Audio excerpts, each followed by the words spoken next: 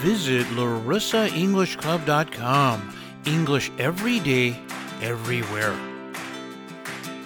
There are countless expressions in English. Whether it's an expression, it's an idiom, a cliche, a phrase. Most of these need to be learned by heart. There's no easy way to learn expressions or ways that we say things. Today I want to talk a little bit about a few expressions I put together for you. They're all interesting. You'll hear them often in movies, maybe friends, colleagues. Hey, let's start with the expression wrap up.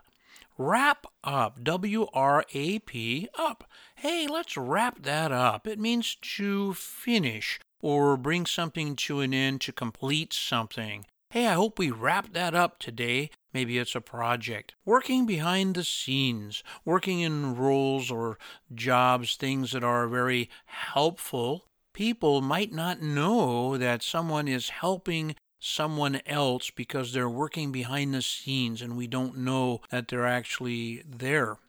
Hey, give them a hand. Often we use this after a performance. Hey, they did a great job. The play was wonderful. It might be in a meeting, something like that as well. Let's give them a hand. I could use something. I could use some coffee. I could use some breakfast this morning. It means that if I had that, it would be fantastic. Maybe it's something that's very useful for me and probably right now. I could really use that. Sometimes we say, I could go for that. Hey, that's more like it. The situation is much better than I expected. That's more like it. It's really packed in here. Maybe it's a room with a lot of people in it. It's a party, something like that.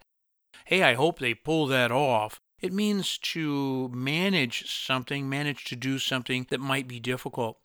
I was short on time. I had very little time. Hey, why didn't you finish that project? Well, I was short on time.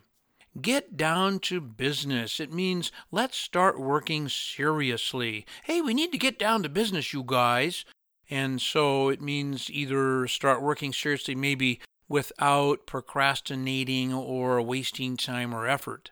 Did you guys finish that project last night? Yeah, but we had to do an all-nighter. Sometimes we say we had to pull an all-nighter. It means we did something all night long. We stayed awake. We didn't go to sleep. We didn't stop. Worried sick. Hey, I was just worried sick. It means very, very worried. I was worried sick about you. Sick in this case does not mean someone is ill.